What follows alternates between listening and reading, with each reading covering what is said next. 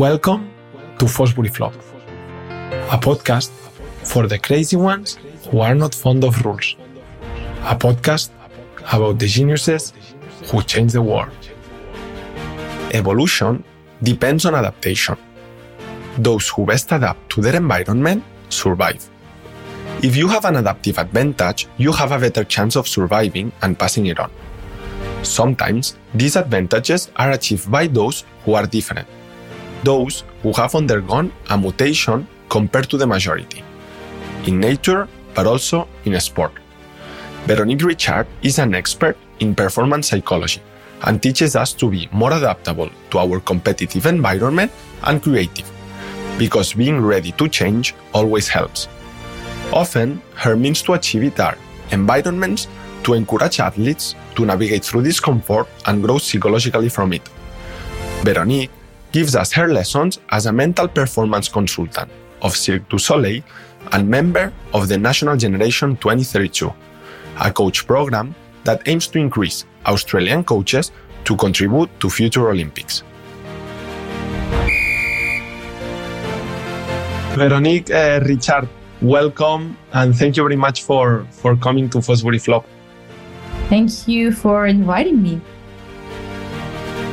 I have heard, Vero, that you are a very creative person, but also from you I heard from first time the term or the concept, I would say, creative potential, in which you explain that it's part of genetics, of the genes we have, but also the environments in which we are exposed to. And I would like to ask you, if you look back at your path, at your life to become a creative person, who do you blame more? Blame? I don't think I would blame. You mean between gene and environment, or you mean a person? Between gene and environment. It's an interesting question. I think I have probably a good interaction between both.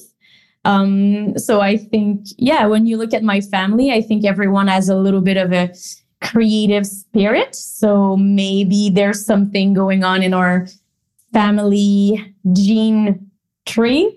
But I also think that some of the environment that I was exposed to, especially, I was a figure skater. So figure skating already is a artistic sport, and then being exposed to, I think diversity. I started as a musician, and then I did a lot of sport, but then I did an artistic sport.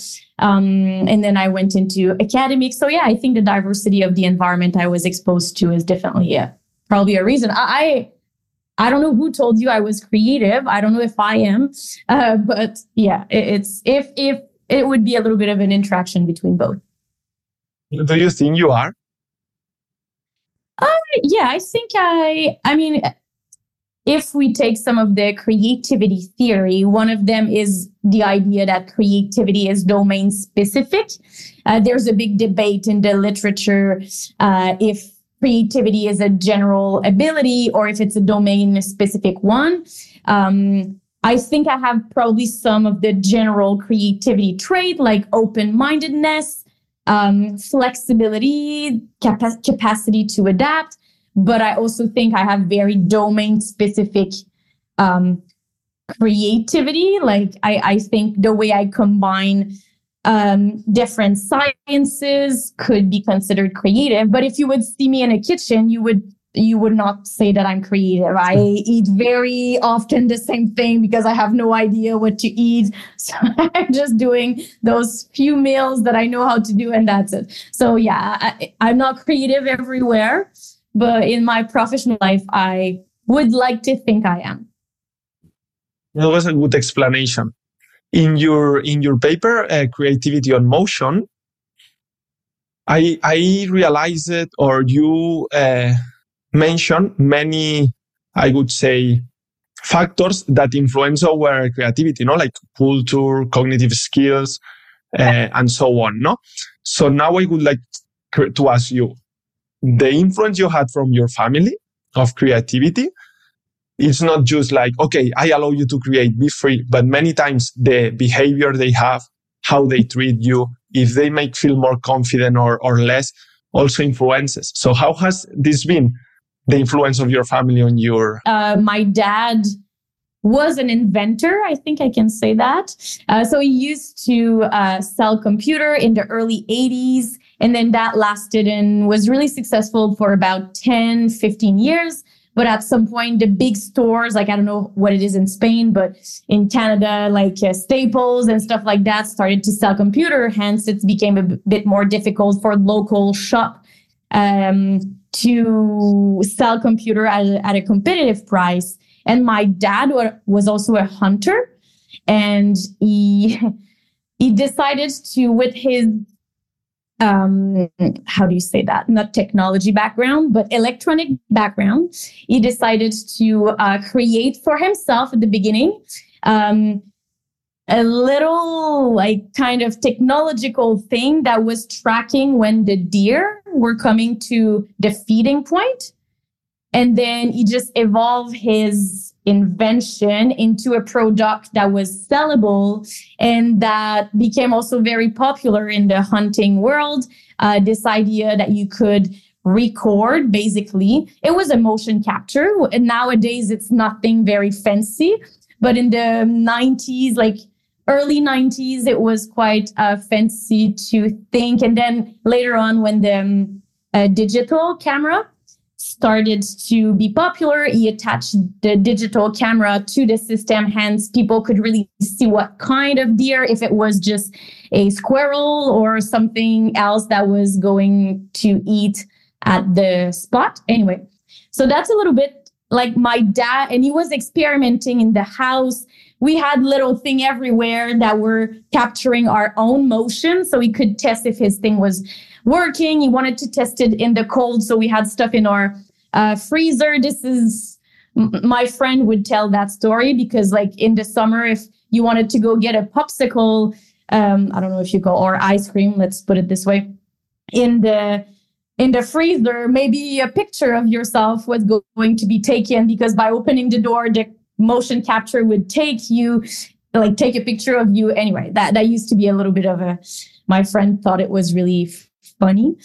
So that's a little bit like the environment that I grew up with. But I think if I add one more thing, my mom and dad, but my mom was mostly in charge of us. She allowed us to experiment whatever we wanted. So if I wanted to play basketball, then it was okay, let's go and play basketball. And as long as I was finishing the season, if I started something, I had to finish. But if I wanted to change, if I want to explore something else, and that I think probably helped as well in the diversity of environment I've been exposed to. It's very curious. And for me, what is most is that maybe, I don't know if it's a paradox or like many times in order to work on creativity or allow somebody to be creative, it's like just indirectly. I mean, probably you seeing your dad trying many things, changing the home environment. This doesn't invite you to be creative, but you as a child, probably if you see that, or if another person see his dad making paintings or doing other things, or making feel able to do whatever he or she wants, then this impacts on creativity, even though maybe the dad or the mom never mentioned the word creativity. Yeah. I think it was really implicit. Like it was never like intended for us to be creative. It was never forced. Like I said, I was exposed to multiple, like I did elementary school and high school and a classical music school where we had also many opportunities to create our own music. So I think that probably have something to do with this. My grandparents were a musician. Actually, I asked to go to this school because my grandfather was playing the violin and I wanted so bad to play the violin too. So little things like that. To be honest, I've never really thought about it. So I'm just like thinking as we speak or speaking as I think. I'm not sure which side it goes. And okay, that's clear. But now I would ask you, I think we would agree if we say that being creative is an advantage, but why? Why those environments, those genes that made you creative person, no, are an advantage in this world? It's good to be creative. Yeah, I think it's like any skills. I think it's also a little bit situational. I think there's a time and place where creativity can be very useful. For instance, if you're trying to solve a very complex problem that has no predefined solution or no single answer to it. So when it's super open, so that is, of course, where creativity can come into play. It's a little bit tied to adaptability as well. So how when you faced different situation, even in your daily life, it doesn't have to be always the big eminent creativity. So again, there's this theory that says like there's many level of creativity. Yes, when we think creativity, we might think of those very famous figure that changed the world. That's one aspect of it, but it can be everyday creativity, which is, hey, you face a problem, you forget something, and you need to find another solution to achieve the task at hand. And then you combine creatively two or three things and you end up successfully handling the situation. So that could be a very small or smaller expression of your creativity. And then, of course, there's this creativity also that is associated with the arts and with the production of something beautiful or aesthetically appealing, which is another also interesting form of creativity, which again might be a kid that just draw for the first time, which they call mini-C. The first time something they think it's the expression of their creativity. And you can have very proficient artists that will amaze the world by their creation. I also think creativity or this expression of creativity is important because it's tied to well-being. We are creative being. We like creating something in our environment that appeal to us. So I think having the freedom to express that can also, be good or benefit your well-being. So there's different reasons. But at the same time, when you need to sit to write an exam and there's a correct answer, maybe your creativity, if you don't want to comply to this idea of a multiple choice exam where there's just one answer that is correct, or at least that will give you the points, well, maybe then your creativity would get in the way. But maybe also it means that it's not a right domain for you. You should probably go in something that is a bit more open-ended. It was very interesting also the concept you mentioned about adaptability. Isn't it the same as creativity? Where is it? You have worked it and researched it a lot, no, with your research? Yeah. I really like the concept of adaptability. I would not say it's the same. Adaptability could also not necessarily involve anything creative. So, I mean, you could adapt to, if we take a sports situation, you could adapt with a very well-known answer. You don't have necessarily to respond to the situation in a novel and effective way. But if like creative adaptation, I think it's a form of adaptation, not saying that all adaptation are creative though, if that makes sense. So I think there's a little branch that for those that are able to see situation in a very flexible way and are able to generate original solution, it can give them an advantage. But I would not say that it's necessary to adapt to a situation. In my opinion, this is the highest advantage that creativity brings, that it gives to you much more chances to adapt to the problems you face. I like and also it can be in sorry, Véronique. No, go ahead. No, I mean, it can be in a novel way or not, but at the end you are able to survive in a much broader range of situations. Yeah, some would argue that sometimes though, so now flexibility, we're talking more about a wide repertoire of action, for instance. But some would say in certain situation, having a wide range is not necessarily what it takes. You need to go deep.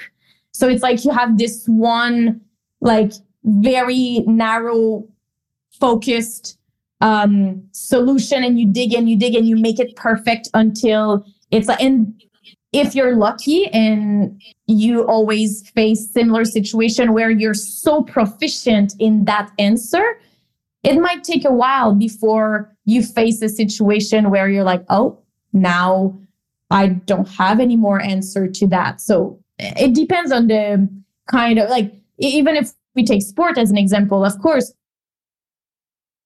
sport where you never know what will be in front of you require much more this broad kind of skill repertoire, or it could be a huge advantage. But some sport would argue, like, if your task is to run on a straight line, there's not a lot of things. There might be things that will happen, but most days, if you know how to run very, very, very, very well in a straight line, and all your muscles are well trained and everything biomechanically work well, yeah, maybe being creative for that specific task is not necessary to be very successful. I argue, though, with people that are doing those sports, that expressing their creativity outside of running in a straight line could be a good way to balance their well-being. But that's another story. This is an argument I often have with sport that are a bit more... We will talk about it. What I wanted to ask you, it was if you see being adaptability, or being creativity as a skill. Mm-hmm. Yeah, I think Go ahead. No, then my question was, sometimes if you tell me, or if you look at my path 5 years ago, for example, if somebody tells me you have to work on adaptability, I would see that work adaptability as marketing. Like, okay, adaptability, I understand, but at the end I have to work on jump, I have to work on dribbling in basketball, kicking in soccer, whatever.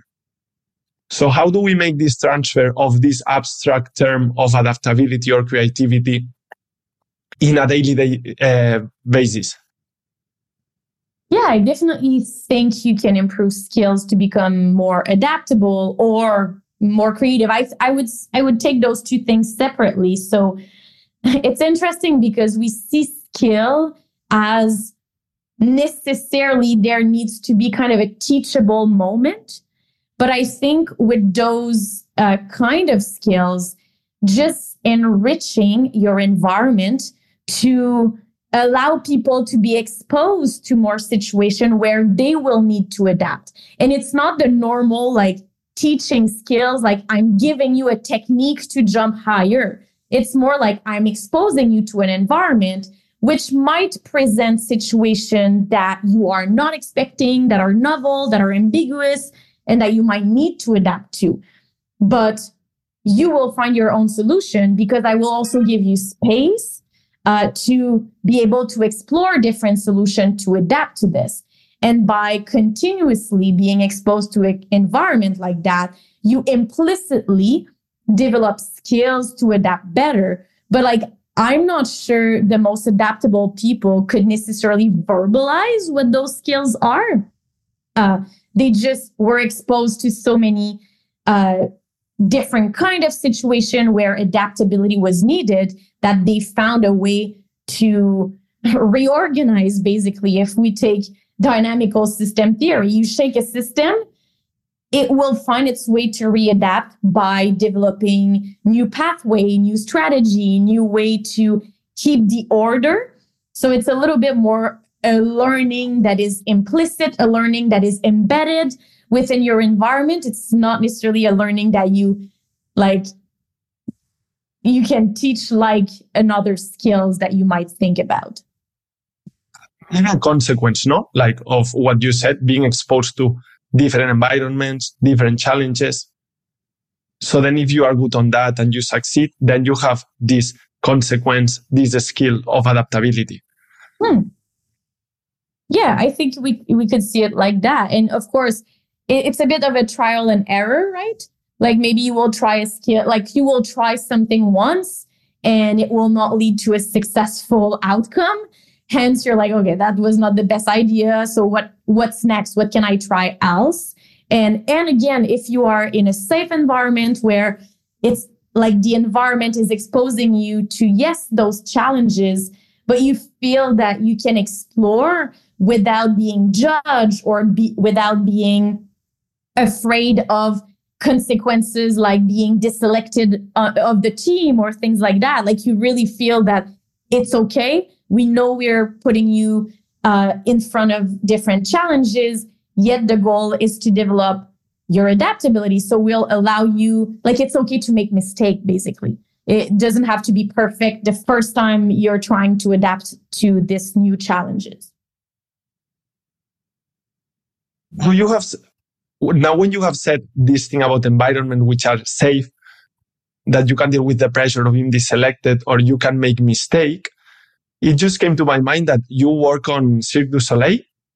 Mm-hmm. You work with, you would say, well, artists, yeah, but in which they are in an environment in which if they just do a single mistake, they are out or. I'm always so finding it. How does that situation, that contradiction, I don't know how to say it, but I find it's funny that people, I think circus captured people's imagination so much that they think that the slightest mistake leads to the biggest consequences. Those people are probably the most adaptable people that I've encountered. So I will give you an example of one of the circus discipline that usually captured the imagination of people, high wire.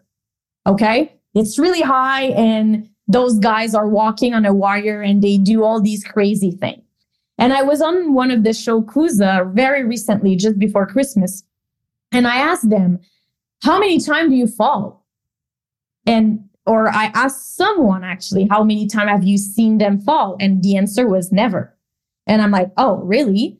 And when I asked the artist coach, how come? Like never? He's like, oh, because we're training to fall. We're training to make sure that if we lose balance, we know how to catch the wire with our hand, with our legs, with like whatever, like with our elbow, whatever, like they learn falling technique. So like, it's not true that if they do the tiniest mistake, like it's over. They have quite a huge range of skills and they even practice mistakes to make absolutely sure that if something happened, they can recover from it. And they push the boundaries quite far because not only they practice to fail or practice mistake, but they practice to act it out like if it was normal. That, I fell and I'm hanging by my elbow, but I'm just going back on the wire like if nothing had happened.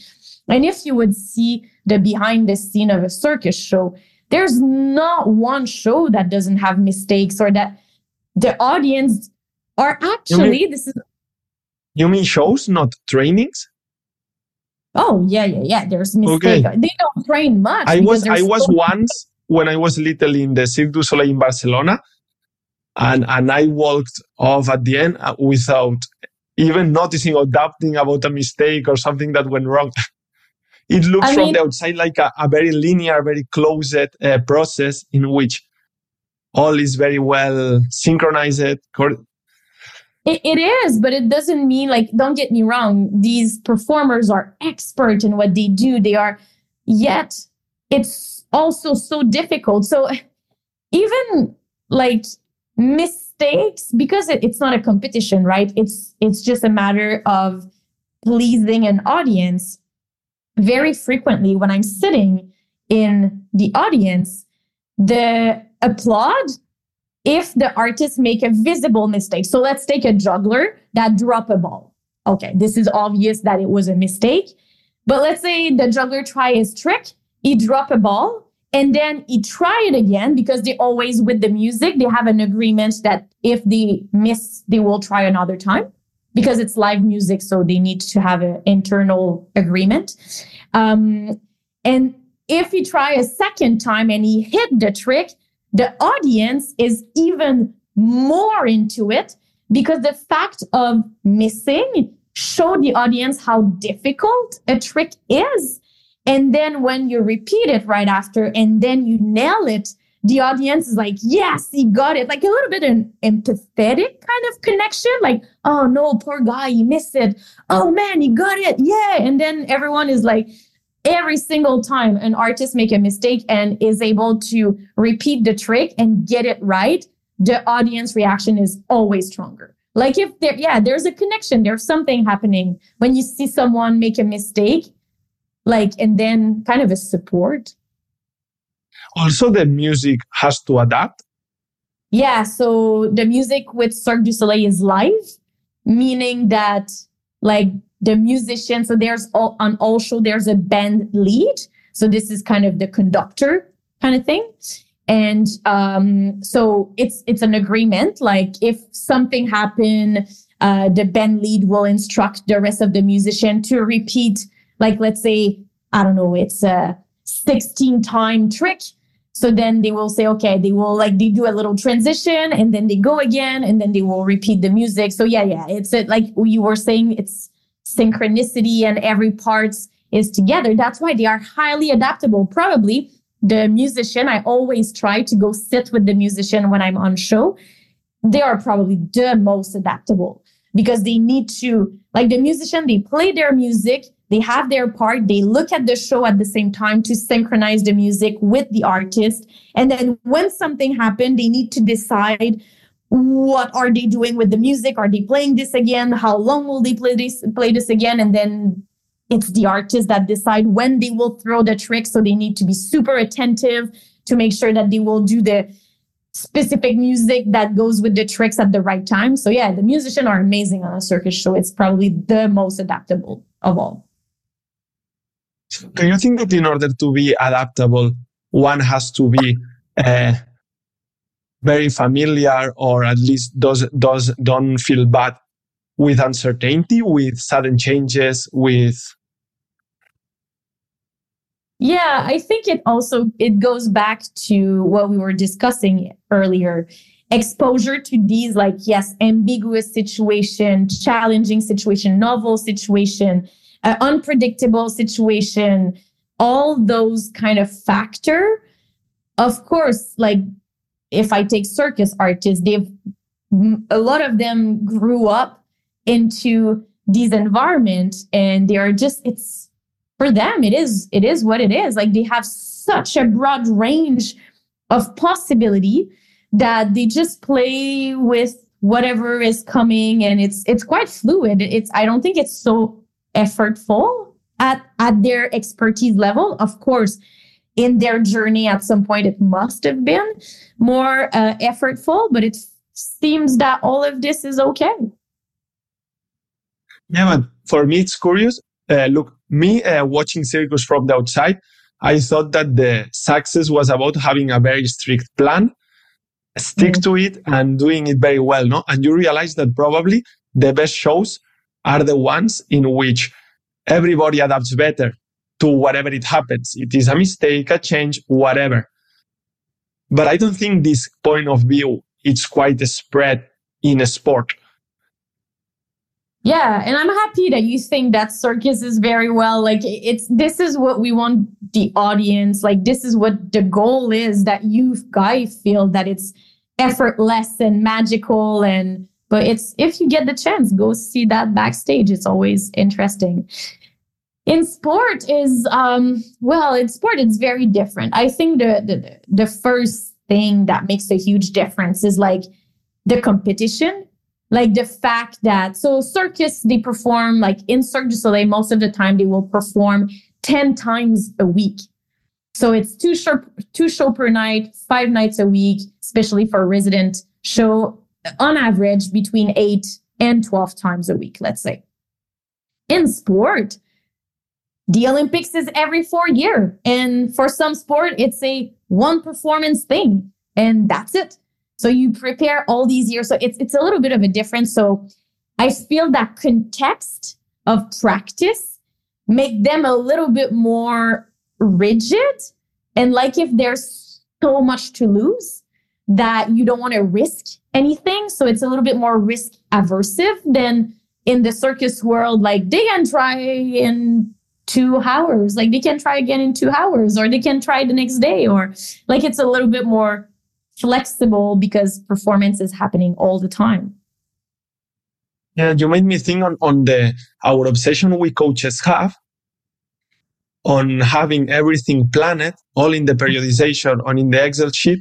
So then you have your own mental cage, your own mental prison perfectly, but then you miss, as you are more rigid, not flexible, many chances to succeed, to break the plan and show a better solution, solve the problem, the game situation in a more functional way.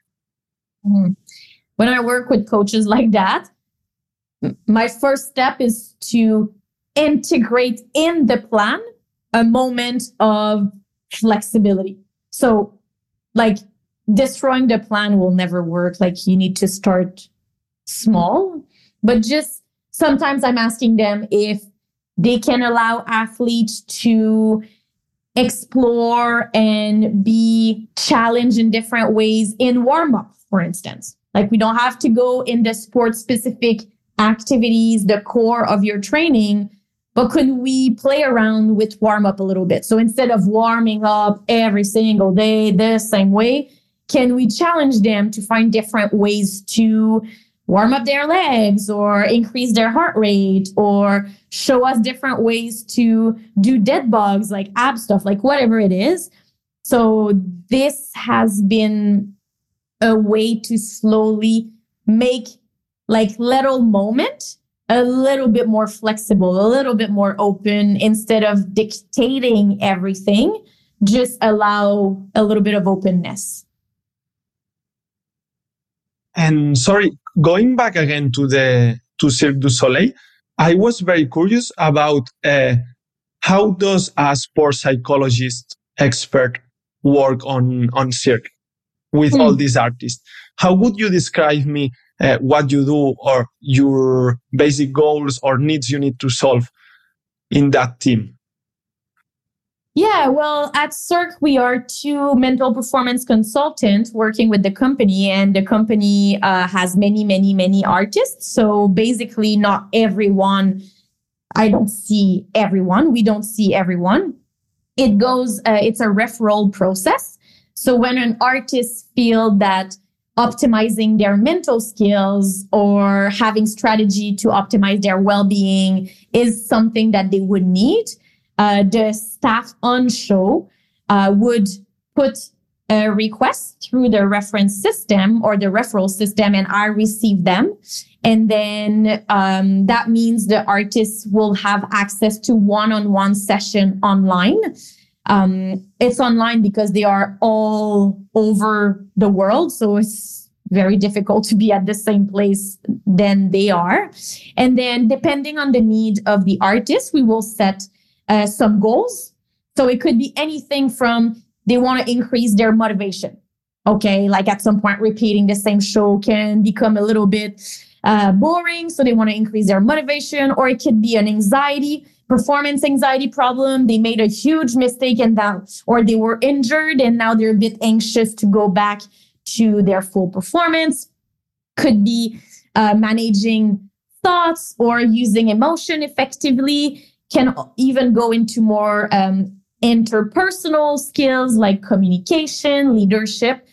So it can be anything like that. And then depending on the situation and the goals that we set, I can see an artist 4 times, but I can also see an artist 12 times. Like it depends how we decide to go together. And then when we have achieved our goal, we just let them go.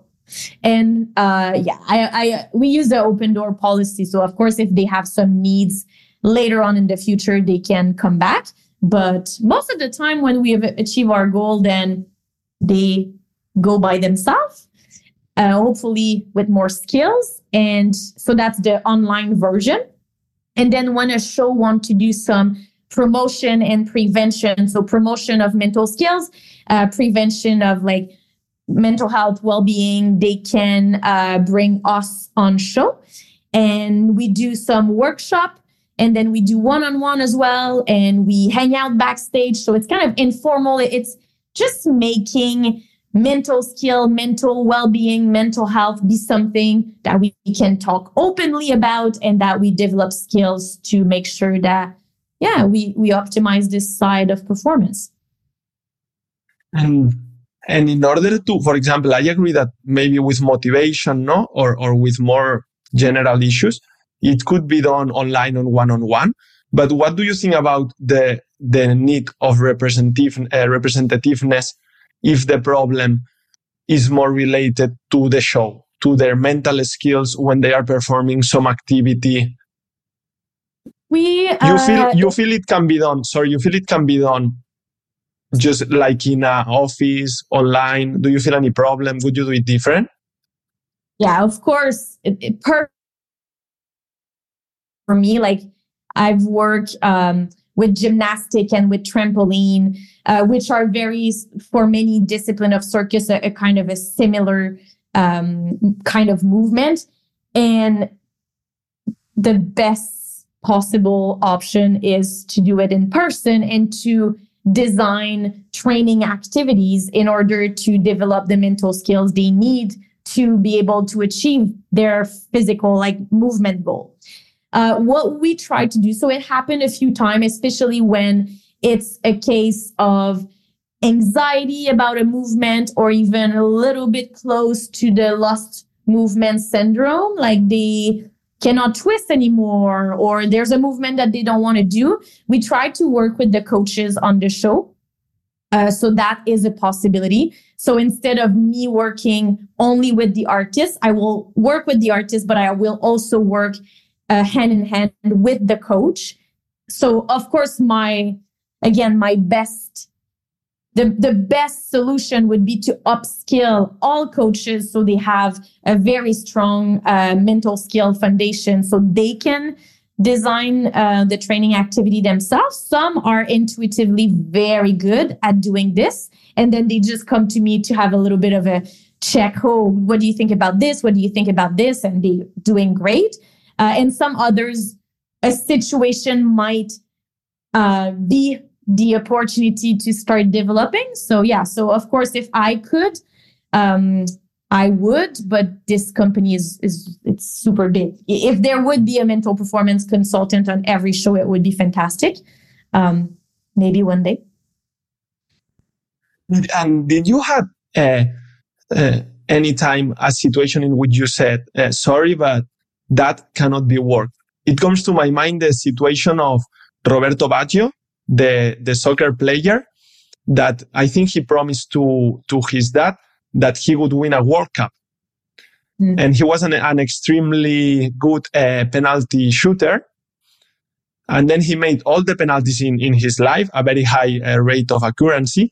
But when we had to shoot the penalty on the final of the World Cup, he missed. Mm. And I ask you this because other coaches, Danny Bayard from water polo, which had also pressure situations, they tell me that the pressure cannot be worked. Like maybe if an artist feels pressure somewhere, or like you just have to perform more, go to the show. I don't know. Oh, those kind of pressure, I think there's a difference between, can you work on skill that would help you face a situation like this high pressure, or can you reproduce the pressure? If what they are saying is it's impossible to reproduce this pressure, I would tend to agree. Like world penalty shootout, it's a once in a lifetime. I don't know if that was the first World Cup of this player, whatever. It's true that it's hard to reproduce, but if you've developed the skills, it doesn't mean it will not be stressful. It doesn't mean that you will not feel the pressure. It just means that you will feel you have strategy to handle it. It's the same with circus artists. Yes, sometimes some things happen. They do high risk thing. There can be injury. Sometimes they go through big injury. And then when they come back, there's fear, there's anxiety, there's apprehension. And they want, especially those that really want to come back and this is their life. Of course, it's difficult it takes time. I am of like, sometimes I know I'm not the right person for them, but then we always try to find, there's so many psychological specialty and expertise that if I realize, so a good example is if I realize it's a very anchored trauma, I'm not a trauma therapist. There's people that are there has been different evidence-based intervention for that. So then we would recommend that they go and seek the support of another kind of expertise, which this is also something that has happened a few times. Now, do you think that the mentality is the most important aspect on performance? No, I don't think there's a most. This is something I hate when people are like, it's 80% mental, and it depends on people. Some people, I've worked with many national team in Canada. Some athletes will come and develop their mental skills and they put a high priority on that. And it makes a big difference for them. And some will never come and see me or very rarely. And they are super fit, like they focus on their physical aspect. And for them, it seems to work fine. And they do maybe less. I think we should, and that's something I hope sport could become. We should the messaging should be about finding your way to optimize your performance. So whether it's a combination of nutrition, psychology, physical skills, technical skills, tactical skills, depending on the sport, artistic skills, and how much time you want to invest in those different dimensions, like social skills. I think it's also super important, and in team sport, it could make a difference if it or not. Emotional skills, like just find your own recipe instead of following a pre-established one.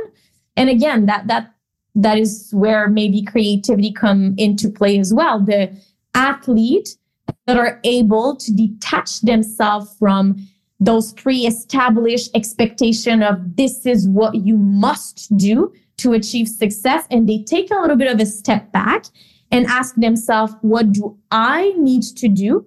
Like self-awareness, like what makes me feel better? What makes me perform better? But unfortunately, because we come into a sport environment and the recipe is so tight that we're like, oh, this is what I have to do. And then the expectation and the pressure. And if you don't do this, you will not make it to the top. And so then you stop thinking about, or you disconnect with your own self. So I would really wish that we allow more freedom to find your own way. No, I ask this because when I started coaching, I thought that success was based on technical and tactical abilities, no? And now I am involved maybe in more, I don't know if you would agree, mental sports like tennis or paddle, which is this trending sport, this tennis with walls and glasses. Mm-hmm. And I can see, most of the high performance say that mostly is mental, this ability to struggle. But then I am working with kids that play well. And I see that they can understand the game. They touch the ball perfectly. But I think it's mental. Yeah, I'm not expert. I don't know. There are things that that make a mess. Their ability to suffer, just to make proper decisions, to see challenges, to accept it, to put themselves in problems, to be self-aware of what they need to do, of what they don't, of what they need to improve. And I don't know if it's the most important one, but here my unpopular opinion is that in my context, is the one that would make a biggest difference in most of my athletes. I think sometimes it seems that it is the most important because since it's not everyone that are necessarily working on it, then it could be a differentiator with your opponent. Whereas like I was having a very interesting conversation with a rugby person here. And if you look at all the professional team here in Australia, I'm sure their physical load and task will be very similar. Like everyone, like it's really well known what they need to do. Then the technical, well, again, it's throwing a ball, it's running, like it's a similar technique. The tactical, well, they see other team, they start knowing what they're doing anyway. So, and then there's like, let's say this mental aspect, which is like, oh, well, this not everyone does it. Not everyone invests in it necessarily. So is it just because, I'm sure in 10 years, like 20 years from now, almost no one was investing in it. Now it's kind of a 50-50, even maybe a little bit more than that. And in 10 years from now, I'm sure a lot of people will. Like, it will be rare to not have a full-time mental performance or sports psychologist embedded into a sport environment. It's still not 100% of the time. And I'm sure it will start younger as well. Like we will develop athlete with this mental skills ability, which some places are already doing an amazing job at, not just starting when they reach the top, but educating the athlete from a young age, which, yeah, it's, I just think that if we really take all the factors involved in performance, I don't think there's one more important. There might be one more important for a specific person, but overall. Yeah. No, just I'm surprised at why a young coach that it starts in the coaching course can learn all the technical actions, but any coach can know, for example, works like about mindset of Carol Dweck or Elia Cram that could also help kids so much. But well, I just remember Djokovic that said, everybody hits good forehands, everybody hits good backhands. Tennis is a mental game. You did also an intervention in tennis with Australian coaches. Am I right?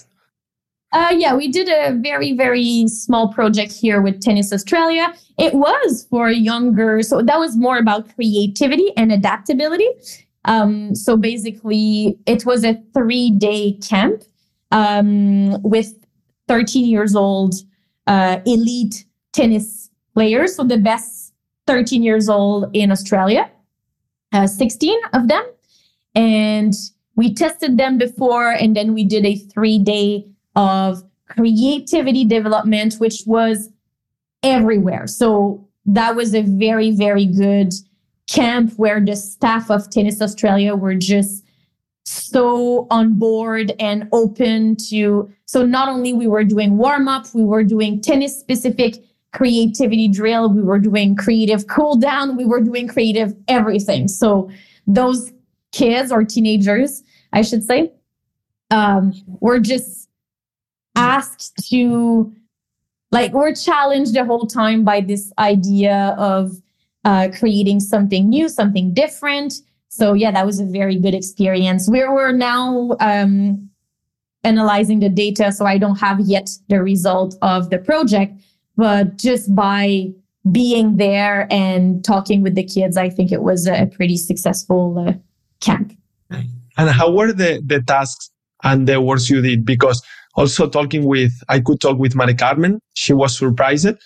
But in a sport like tennis, in which there is so spread the belief, this reductionist belief of these technical fundamentals of hitting the forehand, the backhand in the same way 1 million times, and until you don't do it perfect, you can't create, which this is completely opposite to this creativity. How was your intervention? That was, my God, we did so many things in 3 days, but it's interesting that you say the racket, because one of the things we did is, like, at some point, everyone had to change racket. They use different balls. Like there's balls that are a bit heavier, a bit lighter, a bit smaller. We use all kinds of things. So they were always destabilized. And of course, like even at 13 years old, they already have a little bit this belief that they need their racket to play well. So of course, when we're like, okay, now you guys are all switching racket, you guys like take this, it creates at the beginning, it's always the same. It creates some kind of resistance or questioning. But why? Just go with it. You will adapt. And a few of them, we were asking them at the end, did you at some point forget that it was not your racket anymore? And some of them were like, yes, I forgot. Of course, if you just think about this, you're like, oh my God, it's not my racket. I cannot play with that kind of racket, blah, blah, blah. But yeah, so to answer your question, different kind of activity that we're going from creative warm-up. So one day we arrive and we're like, we don't have any equipment and you guys need to take whatever is in your bag, come with elastic, foam roll, balls, whatever they had in their bag. We put everything there. We split them in team and they had to create their own warm-up with the material that was there. There was a little bit of like different constraint to it. So at the beginning, I often do the program like that. At the beginning is a lot about fluency. So like stimulating a wide variety of movement, then flexibility in different direction. And then we did a lot about moving with emotion. So we integrate emotion to the training and we see how the body moves differently. If you're more in the angry emotion, if you are in the super calm, super happy, a little bit disappointed, the more bluish emotion. So yeah, I mean, it would be very complicated to explain you the whole program because it was a very thorough, I feel, program, but I'll be happy to send it to you if you want, when we'll be a bit more. Of course. For me, it's curious how the coaching style can also impact on this creativity, as well as we are talking in your family or your childhood, no? The coach that has, me as a coach, I gave a very specific tips focused on the same thing, being able to do it well. And now as you say, no, it's a different ball, just adapt. Or me as a coach, which I had a very strict routine of warm-up on the trainings, on what I should do in each day, then if the players know what they will do, like how do you ask themselves to change something later? I have a friend which is soccer coach, which is called Adrian Marquez, and he's a methodology director. And he the Friday goes to his coaches and says, okay, I know that you will do free kick situations, just a small game and some passes, because there is this belief in soccer that one day previous to the game, you have to do that. So then with this coaching style, you are not saying anything, but you are just impacting the whole creativity, this whole ability to adapt to the players. You really need some good supporter to be able to do it. Like, of course, I don't know every sport very well, so I really need the head coach to be on board with me. In that case, it was Nicole Chris. She was just like completely on board. She knew of the principle, and it's just a few principles that we apply all the time. And she was able to really design interesting tennis-specific creativity activity. And which principle? Sorry. Oh, I mean, we use different principles like being able to explore. So variability, like changing all the time. You force in quotation marks players to never repeat the same the same action. Constraint is another one. Problem solving, freedom, noise. It gets a little bit. It depends, like of the level. So noise would be like coming. Well, we did something, let's say, with 2 tennis ball. Okay, now 2 tennis ball, it creates a little bit of noise in the system because they need to have their eyes tracking 2 different balls, which is completely unusual. Of course, there's only 1 ball all the time. So that was an example of noise thing. So those are the principle. It comes, I use a lot of skill acquisition principle, but I just push them to another, like sometimes to another level. So then it's not just about acquiring the expected skill. It's about developing new skills or novel kind of skills. At the beginning, I told you that you were the first person that I read mentioning the concept creative potential. But now I have to admit it also that you were the first person that I listened. I had a favorite moment in life, which, if I'm not wrong, is when a person decides to let go and be who they are. Why this love for this moment? Where did you hear that? Where did you hear that? I heard that in a podcast. I can't remember the exact source. I will put it in notes. You're funny. But I was surprised by... Sorry. Okay. Oh, no, it's just... So I do an activity that is called movement improvisation. And I do this with different kind of population. But I do it often with coaches. I've done it a lot with elite coaches. And of course, like when I start introducing, so movement improvisation, I take creativity principle, let's say breaking pattern of thoughts and behavior. So we know that because we repeat always the same time, we create quite well anchored pattern of thinking and pattern of behaving. For many reasons in life, those patterns are very useful. It makes us very effective, makes us go from point A to point B. One of the movement activity I do in order to kind of embody this concept of breaking pattern of thoughts and action, we do walking with substance. So take a second and imagine a group of, 10 to 15 elite coaches that are coming to the movement improv session to develop. So this is the part where I call this coaching with creativity. So to develop their own abilities to be creative. And then the first thing they are introduced to is that we will walk in the room like if our body was made of different substance. So we start by walking normally, and I put a music all the time. I always put music. And then suddenly, how would you walk if your body was made of water, of ice, of sand? And then I create kind of this scenario. But of course, because it's different from what they are used to do, some, not most, just some of them will resist. I call them the resistor. And almost all the time, the initial resistor are those that will end up benefiting the most from the intervention. But I need to be able to create that moment where they will just let go of their resistance. And when that happens, and I work quite hard in these things to create the environment, make people like, I know people are uncomfortable, so I should not say that I try to make them comfortable, but I try to make them understand the relevance and importance of just engaging fully. Because at the beginning, they're a little bit like, eh.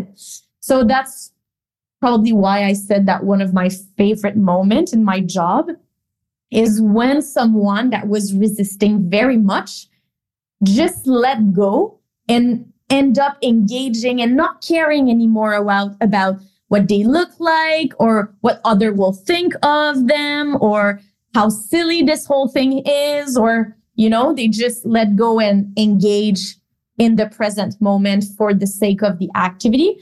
It's quite rewarding seeing people do this step forward.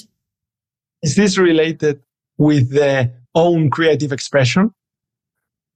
Mine, you mean? No, I mean of a person, when a person decides to let go.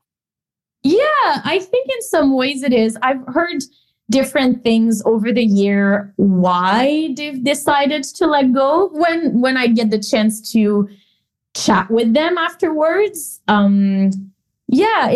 it's definitely agentic, like it's their own choice to resist.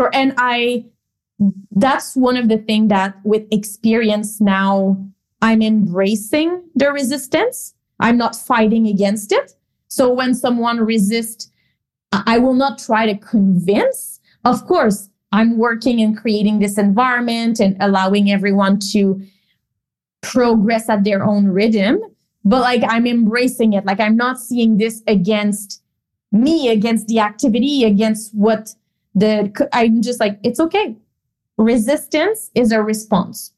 It's sometimes a little bit annoying, but it's a response, and we need to go with it in order to allow the person to find their way a little bit. I'm exposing them to something. They have the right to answer in any way they want. So yeah. For me, the explanation you did that I heard for you give me an explanation of something that happened to me. Last August, I started to work in a new club, high-level paddle club, but they had a way of working and different beliefs than mine. So at the beginning, I was feeling a bit weird and trying to work as they wanted or as they believed. And one day I had a talk with one of my colleagues, and I saw that we had different ways of working, but at the end we saw paddle from the same classes. And that day I went to the court and I did a completely different training based on what I believe, on how I understood that paddle had to be worked. And just a little bit with the attitude, okay, if you don't like it, kick me out, fire me, like no problem. And I have a lot of good memories of that day because it was something changed. Mm-hmm. And then I started reading Rick Rubin and the Creative Act that he just published. And I started seeing in the network many other people defending the self.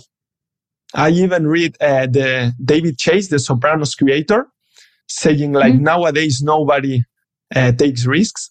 So then we only have average products. And I link this to that. No, if more people would be able, would be brave, would dare to express their self, to be who they are, to live or coach as they are, then they would have an extremely big advantage. Yeah, after the Coaching with and for Creativity program that we implemented with the Gen 2032 here in Australia, one of the coach development lead told me that one of the coach after the program finally felt that it was okay to coach while being her own self, that she didn't have to transform herself to fit the mold of what a coach should be, but she was allowed to create her own. That was a very good feedback, because that's exactly to your point. Is there one way of being? Hopefully not. Yeah. But you can see even in athletics, the story of Dick Fosbury and his Fosbury flop, or many soccer players, the actual number one of paddle, that they just succeed and reach the number one, breaking with everything just because they want to be who they are. It's what Naval says, Naval Ravikant, that nobody will beat you at being yourself. Yeah, that's a good point. Vero, thank you very much for this time in Fosbury Flop. I have enjoyed so much, and it has been a pleasure to see with all the passion you communicate. How do you transmit? How do you pass your ideas? So thank you very much. Well, thanks to you for inviting me. It was a pleasure to have this chat with you. From nowadays, I hope that coaches have a little bit more clear ideas or less blurry mind about how to help their players, their team, to be more creative, to be more adaptable, and why to do it. Thank you very much, Vero. Yeah, thanks. It cut a little bit. Thank you very much, Vero. It has been a pleasure, and you are welcome whenever you want to come back. Yeah, absolutely. Maybe one day we'll meet in person. Who knows? I hope so. Okay. Have a great evening.